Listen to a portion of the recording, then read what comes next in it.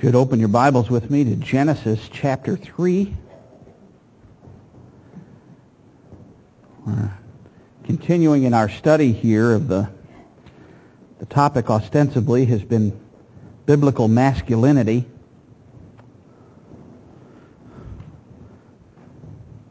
What it means to be a man in scriptural terms, to take on the masculine role. And it's an important concept for us, if only for the day and age in which we live. I mean, it's important in all ages, but we live in a time when there is prevalent in our culture. This is one of the reasons why we can't take our cues about these things from our culture. There is present a philosophy, a system of thought that has a label. It's called egalitarianism. First time I really encountered the thought with any kind of depth at all was reading Judge Bork's book, Slouching Toward Gomorrah, a wonderful book, by the way, I highly recommend. Robert Bork, who was not allowed to be a part of the Supreme Court, wrote an extraordinary volume and is well worth your time. Egalitarianism as a philosophy has this basic concept to it. And it has a good part and it has a bad part. We have as a part of our founding documents of this nation a statement like, we believe that all men were created equal and endowed with certain rights by their Creator. And we understand what we mean by that equality. We don't mean by that every person is exactly the same as everybody else. Not everybody has the same eyesight. Not everybody has the same physical health. Not everybody has the same financial status or social standing. And yet, we're created equal in the sense of the law. The law must treat us the right way, and it must treat us all without respect to our race or without respect to our financial or social status or anything else of the kind. And so this idea of equality is a good idea, but it can be pressed in directions it can't possibly go in if we look at the biblical information. And in egalitarianism, what happens is that men and women are now viewed not even distinct from one another. And so you don't make any distinctions between them or their roles. You simply say everything that's open to men should be open to women and vice versa. And so as a result, you end up with things like women in combat, which I'm not too sure is a very good idea. Not for the men. I think it's a bad idea for the women. I think it's a bad idea for them. And it certainly comes into the church as well. And we start to remove the distinctions that God has rightly placed there. And when we do that, then we strip the Word of God of the things that it's trying to communicate to us. So we have this in our society. And there are people who believe everyone should have exactly the same income. Everyone should have exactly the same physical possessions. Everything should be identical for both groups, for all groups in every way. And of course, that's untenable because it denies the very distinctions that God puts there. Now, as I said, in one way, this is necessary. In the church, for instance, if you read the book of James is egalitarian in this way. It says, I don't care who comes into the church, you better not treat them differently because of their money. You better not treat them differently because of their social status. You better treat them all the same, as spiritual equals in that sense, but not all having the same roles. I had someone who came to me a while back, and they said, we got some, looking to build a building, and we got some people in this church, and they've got some money, and you need to court them a little bit. I said, no, it's not the way it works. In the church, I'm not given that permission. We treat everyone exactly the same. Wouldn't it be nice if they had an office or something in the church, a name recognition, and maybe those wallets would loosen up a little bit? Nope. Scripture forbids us. That's an egalitarian point of view. That's the contrary to it, and we're not allowed to take it either. Men, we know that our women, well, that sounds sexist, huh? That's a good one. By the time I get home, there's going to be tension in my marriage. I can feel it already. We know that women are not spiritually inferior. They are every way are equal in the eyes of God.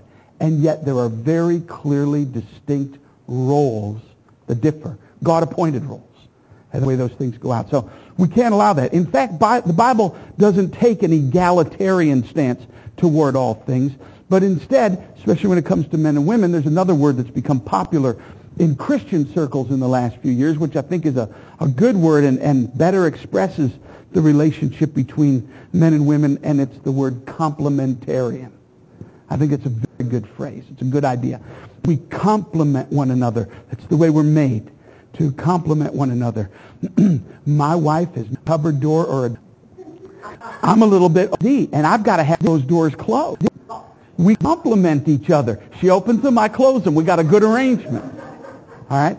But no, that's in a funny way, but it's true in the way that we respond to life, that men and women are meant to complement one another, to supply one another's strengths and weaknesses. We're not contrary to one another. We're complementary to one another. What happens in a marriage is that you can begin to look at those things that are complementary as though they're contrary, and now you're butting heads with each other. You can't go there. You've got to figure out how to say, well, how does that fit together? That's the scriptural pattern that's given to us. So we do want to go back and find out how Scripture then addresses this whole idea of biblical masculinity. It doesn't ignore the distinctions between men and women. It puts them right out on the table. And so far we've looked at 4 traits. The first one we saw was responsibility for what God has committed into his hands. A man takes responsibility for the things that God has placed within his hands. In Adam, he was in the garden, and God gave him the garden and said, I want you to dress it and to keep it. And so he said, okay, this is my job. This is what God's given me to do. And all of us have those jobs, both in the natural and in the spiritual. Secondly is the responsibility. A man takes responsibility to obey what God has commanded, whether anybody else goes along with him or not. And believe me, I understand that is difficult in our society, given certain circumstances. It's funny that we will point at young people and talk about peer pressure all the time. But the truth is, peer pressure never ends, and it even goes on in the church. That's why some of you this morning dressed the way you did, because your peers, you think, would look at you a different way if you came in wearing what you really wanted to wear. Because you buckled to peer pressure. It never ends. We do it. We do what's accepted.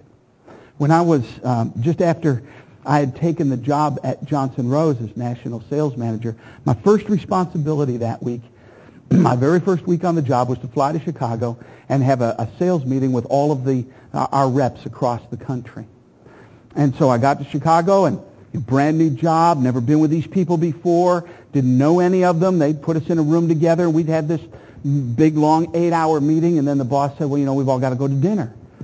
So we went out to dinner. We got a big table, and there were 25 of us. And as I use this example, I hope you're not gonna pick up on, well, we'll get there. So we got around this table, and they started asking everybody for drink orders before, as they went around.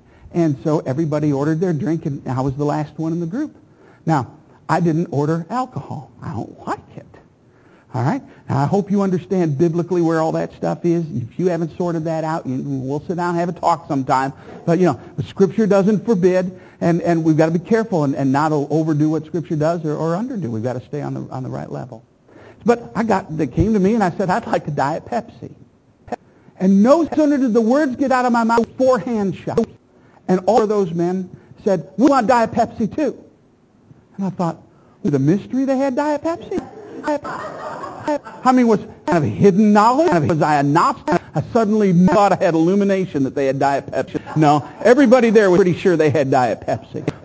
And I got the message outside after the guy.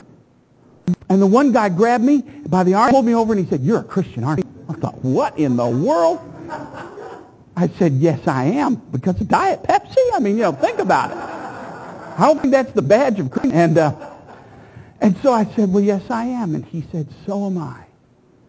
And he said, one of the things I hate about this job, and he said, I don't like to drink. But I always feel when I'm in a business situation, I have to. And he said, you didn't have to. And he said, the rest of us were able to refuse because you did. I understand peer pressure. I do understand peer pressure. But being men means we finally step up and say, I'm going to do what God commands, whether or not the others do it. Now, did God command me to have Diet Pepsi? By no means. I'm sure I could have had a Sprite and been perfectly godly.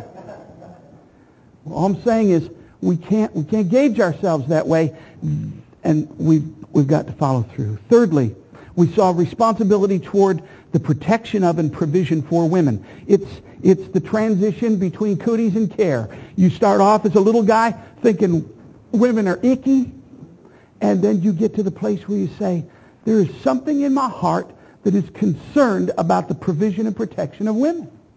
You don't have to be married to have any of these. They're just a part of the inherent male nature that God gives us as men. And in masculinity, we take that up and we say, you know what? I feel this responsibility toward women, and I need to protect them, and I need to provide for them. That's part of what I do. Fourthly, we saw that a real man takes responsibility toward protecting the sanctity of the marriage union. He makes sure that that's viewed in a holy and a sacred and a separate way. Talk about the bedroom is not fit for the water cooler at the office. The sanctity of the marriage union must be protected. And a man feels that. He grows up when he starts to take that seriously. Well, that then leads us to our fifth trait. We want to get through 3 this morning. And it's opened up for us in Genesis 3, 1 through 6. Now the serpent was more crafty than any other beast of the field that the Lord God had made. And he said to the woman, did God actually say, you shall not eat of any tree in the garden? Now, that was really a good question. He's really saying, hey, do you know that for a fact? Is that hearsay? Where'd you hear that? Did you hear that from Adam? Maybe you didn't get it right. Are you sure that's what God said? And the woman said to the serpent, we may eat of the fruit of the trees in the garden. But God said, you shall not eat of the fruit of the tree that is in the midst of the garden, neither shall you touch it. Now there's the problem. We can take a good idea, what we think is a good idea. I mean, makes sense, doesn't it? God said you shouldn't eat it. I think it makes sense. If I shouldn't eat it, I shouldn't even touch it. Well, that's fine, except for this. She didn't just say, God said we shouldn't eat it, so I've determined for myself I don't even want to touch it.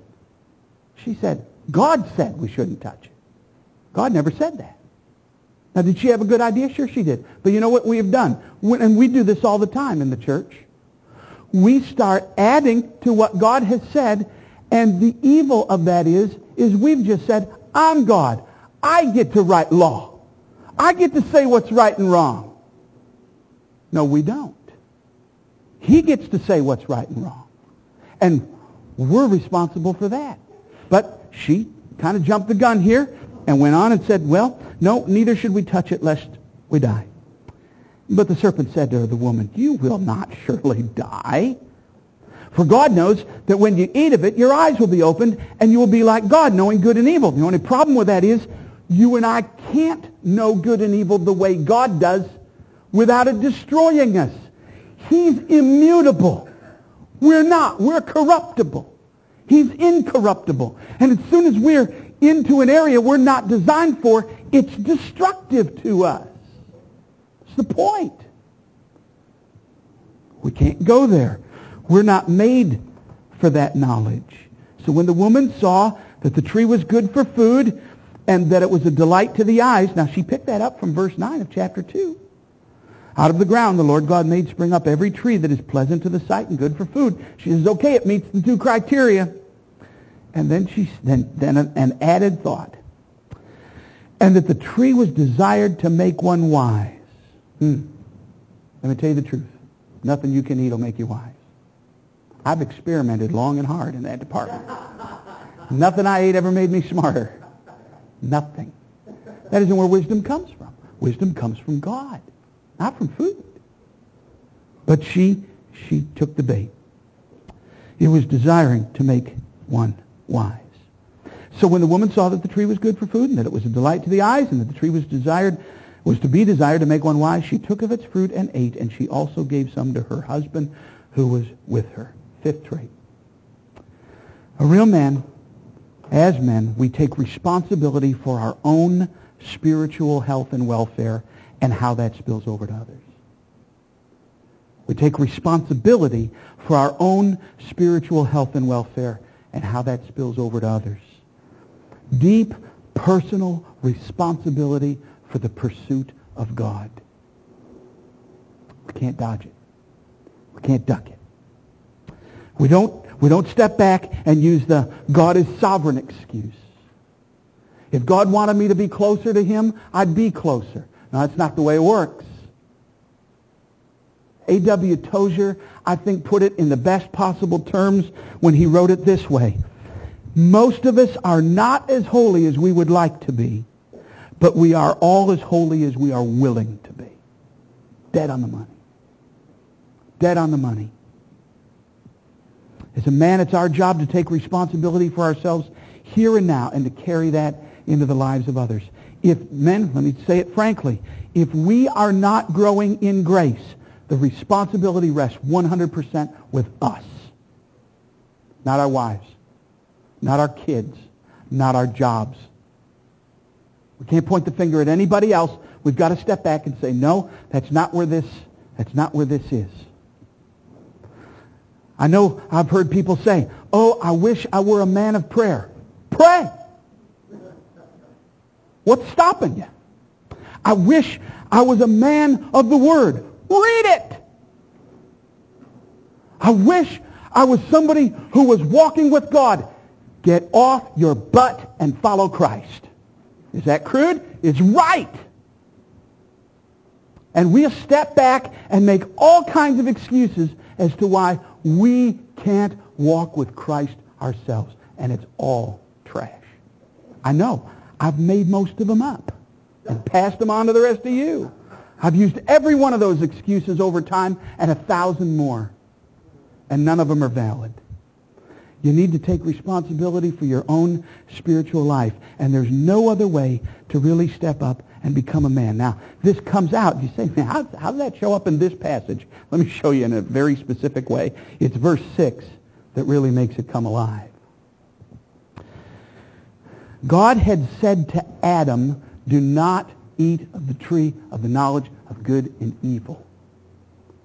And now Eve is talking to the serpent.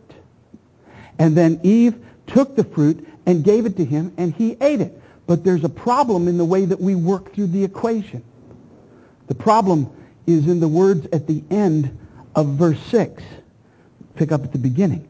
Now when the woman saw that the tree was good for food, and that it was a delight to the eyes, and that the tree was desirable to make one wise, she took from its fruit and ate. Now watch these magic words.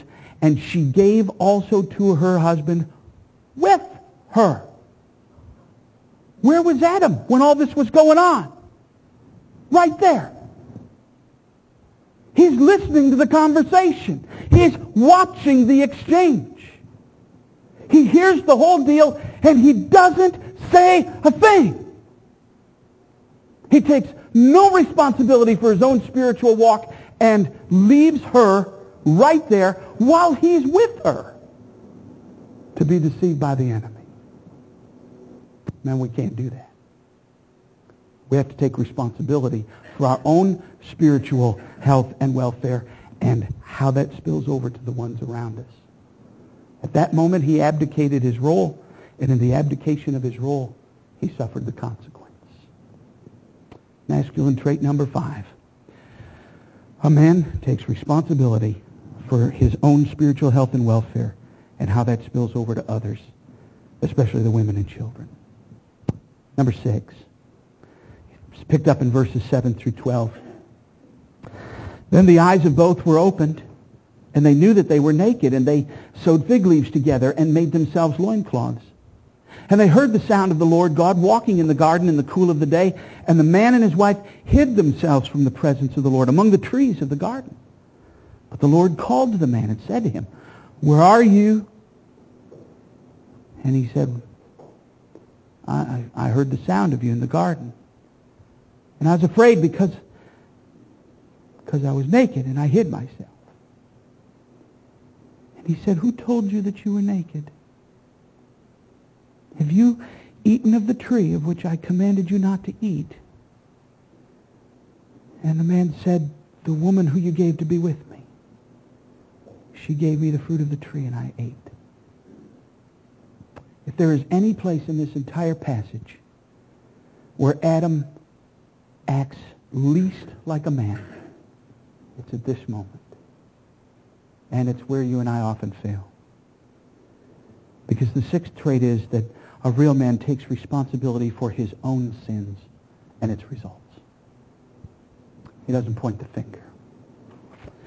The spirit of the wimp is the jelly-spined, blame-shifting, finger-pointing man who says, the woman you gave me,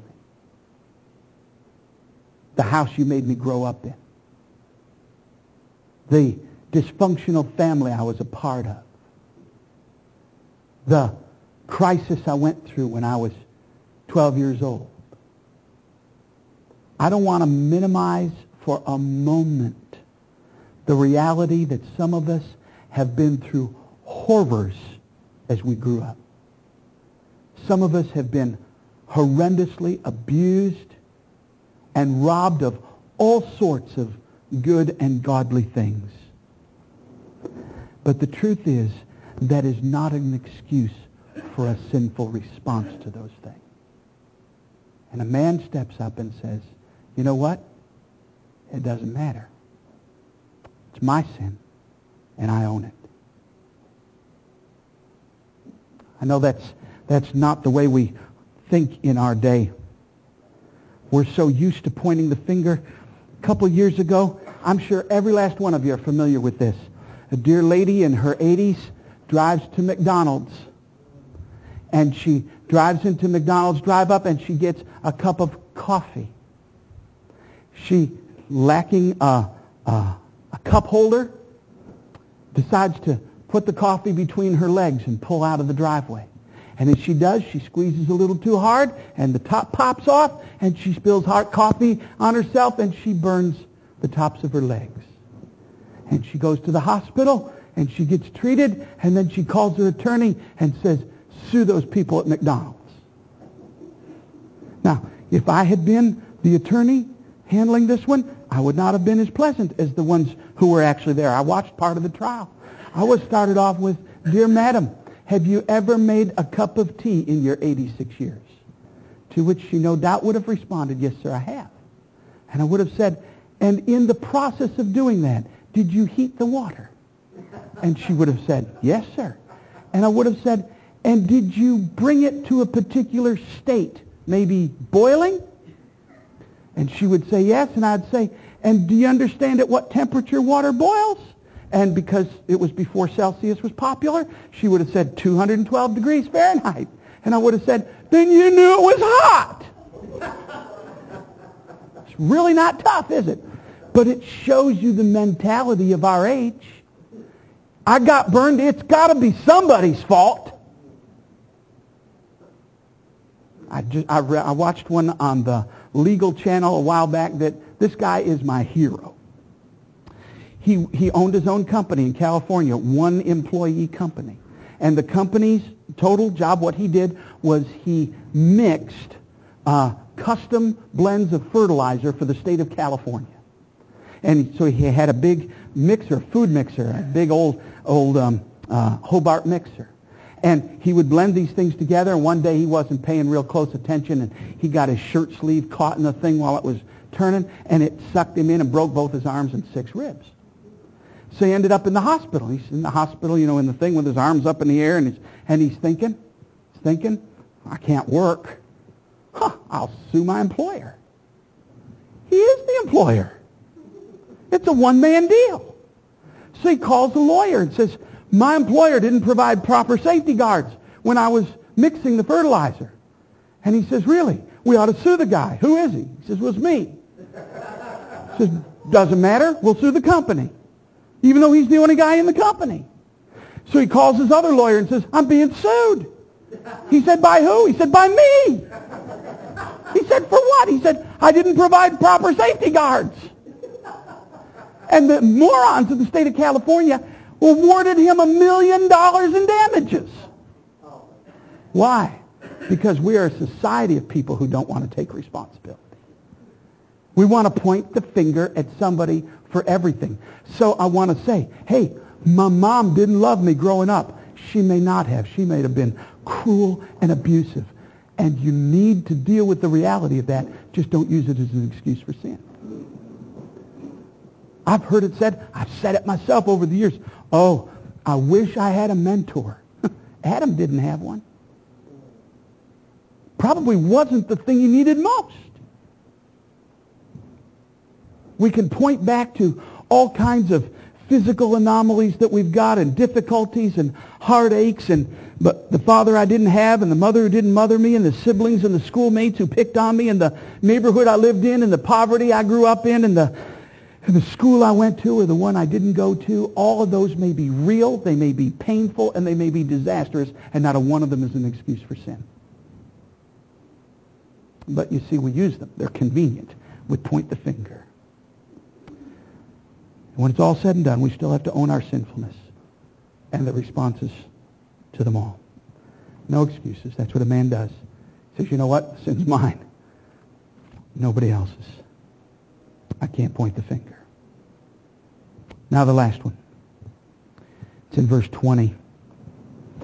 And I love this one because it is the sweetest of the bunch. It's where Adam finally grows up and becomes a man. And it's what makes it so enjoyable. Masculine trait number 7 is the responsibility to courageously go on in the face of discouragement, difficulty, and failure. That's what men do. They go on in spite of discouragement and difficulty and failure. Let me show it to you here. You go through this whole portion of Adam first pointing the finger at his wife and saying, the woman you gave me, which ultimately is saying, God, it's your fault. I mean, you're the one who gave me the woman. Think about it. Which is ultimately what you and I are doing. God, you gave me those parents. God, you didn't give me those parents. You gave me that situation. You gave me that job. You gave me that thing. Yeah, absolutely. So point the finger and say, well, God, it's your fault I sinned. Well, let's take it to the conclusion, what we're really trying to communicate. So he goes through that, and then God addresses the serpent for the deception that it perpetrated. He addresses the woman for being deceived and what goes on there. And then he addresses the man and tells him he's going to have to eat of the fruit of the ground, and in pain he's going to eat of it all the days of his life, and it's going to yield thorns and thistles, and by the sweat of his brow he's going to eat that food. And all of a sudden, you have this remarkable statement in verse 20. After all this is done, he turns, and the man called his wife's name Eve, because she was the mother of all living. Isn't that interesting? Just a minute before, he pointed at her and said, she's to blame. And now he takes a 180-degree turn.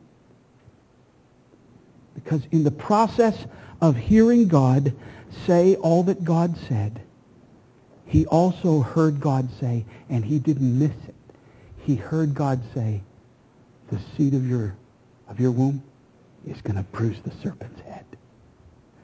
And Adam said, God's gracious. And I pointed the finger at you, but the truth is, it's by you that deliverance is eventually going to come. You're the mother of all living.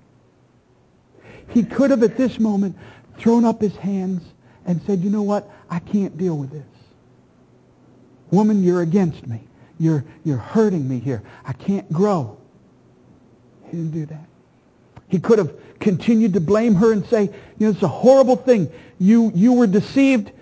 He didn't do that either, because remember, he just owned his sin, so he stopped doing that. And instead now of looking at her as though she was the cause of his demise, he says, oh, God has ordained to bring life out of you, and I will honor you, and I will stay here, and I will make food for us, and I will prepare for us, and I will provide for us. And then they have kids, and he teaches them to seek God. That's when a man is man. when the world has fallen apart and the discouragement and the failure, your own failure, rests on your shoulders, and you say, but I need to go on because God's God. I can't stop here. This isn't the end of the story. It's an amazing thing he does. He labors to provide for her, and he continues to love her, and they have children, and then he commits the truth about God to them. How do we know that? How do we know how that stuff got committed to them? Because as you watch the genealogies in the chapters that follow, you've got two different bloodlines, one that runs from Cain and one that runs from Seth, and you watch how they're instructed in the ways of the Lord, the ones who run from Seth, and how they follow him and call upon him.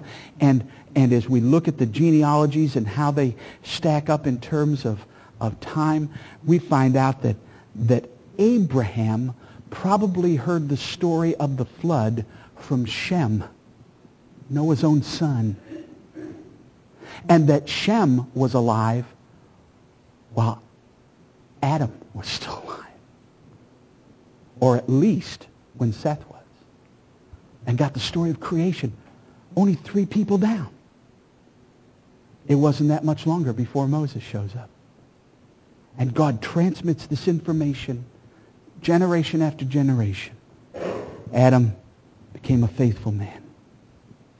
Being a man isn't about fixing cars or shooting guns or hiking or mountain climbing or football or wrestling or being macho or sex or winning fights or tattoos or knowing how to get drunk or having a beard or a deep voice or anything else of the sort. Now, some men tend toward those things, and that's fine. They are activities, but they aren't what you are. And you can't confuse the two. Self stands before God. A man in terms of his relationship to the Heavenly Father and how that plays out in his relationships to the world and everything else in it. Responsibility for what God has committed into your hands. Responsibility to obey what God has commanded. Responsibility toward the protection and provision for women. Responsibility toward protecting the sanctity of the marriage union. Responsibility for our own spiritual health and welfare and how that spills over to others. Responsibility for one's own sin and its results. Responsibility to courageously go on in the face of discouragement, difficulty, and failure. Can I give one little sideline on that last one? Here's the biblical pattern. Some of you young men, you're at the age where you're going to be looking perhaps to court or date a young woman. Can I tell you that in our day and age, men have said we don't want risk. And so we're just going to back off because the thing that we fear the most is rejection. Can I tell you, young men, that it is not a young lady's responsibility to contact you? It is your responsibility to contact her. And if you are rejected, buck up. It's our job. And to continue, that's part of the process of learning to grow and to take on that rejection and those other things that come. I sold coffee for 8 years. 4 of those years, my entire job was cold calling. I got paid 8 hours a day to be rejected. At the end of those 4 years, I was a dead man. I couldn't take any more rejection. I just had it. But as men, that's part of what we do. And we don't like to do that. We like to kind of dial back and let the woman be the aggressor and do certain things there. We can't. We've got to risk it. We've got to risk it because we're men. We're God's men. A man can be a real man in all of the things that we've looked at here, and he can grow up and be an artist. He can grow up and be a musician. He can grow up and be a dress designer. He can grow up and be a poet or even a ballet dancer and still be a man. Can I tell you why? Because all of these traits are nothing more, nothing less than pictures of Christ. They're his godliness. as he walked as a man on the earth. That's who we're made to look like Christ. 1 Corinthians 16, where we started out in this whole thing. Be watchful, stand firm in the faith, act like men. Be strong. And then verse 14 puts it in these words. Let all that you do be done in love. That's masculine. To let all you do be done in love. Why? Because that's Christ. That's our Redeemer. That's our Savior saying, you know what? I'm going to follow the Father. I'm going to take these spiritual realities, whether anybody goes with me or not. I'm going to do what needs to be done for the cleansing and the protection and the preservation of my bride. I'm going to own all of her sin. And no matter what happens, I won't get discouraged. I'm going to see this through to the end. That's our Savior. There's not one portion in Scripture that will ever lead you to believe that Jesus got into a fist fight. I don't believe he had a tattoo. I might be wrong, but I think I could prove that by Scripture. I don't know if he had a beard or not. I don't know if he had a high-pitched voice or not. I mean, we just buy the pictures. Jesus might have looked like Don Knotts. You wouldn't have thought very much of that, would you? I know, because y'all laughed. He might have. But that isn't where his masculinity was. His masculinity was in following God. So is ours. Let's pray. Heavenly Father, I thank you so much for the challenges that your word brings to us. It refuses to let us be the way the world tries to mold us. It is relentless in challenging our preconceived notions and in calling us to something else. I also want to thank you today, Father, that as these things have been placed before you, we recognize again that while the responsibilities rest with us, the strength and the power and the provisions rest in you. And you tell us to run to you. I know it's only supposition, Father, but there are times when my mind just wonders what would have happened if in that moment when Adam heard what was going on with the serpent, if he had run to find you instead of just stood there silently.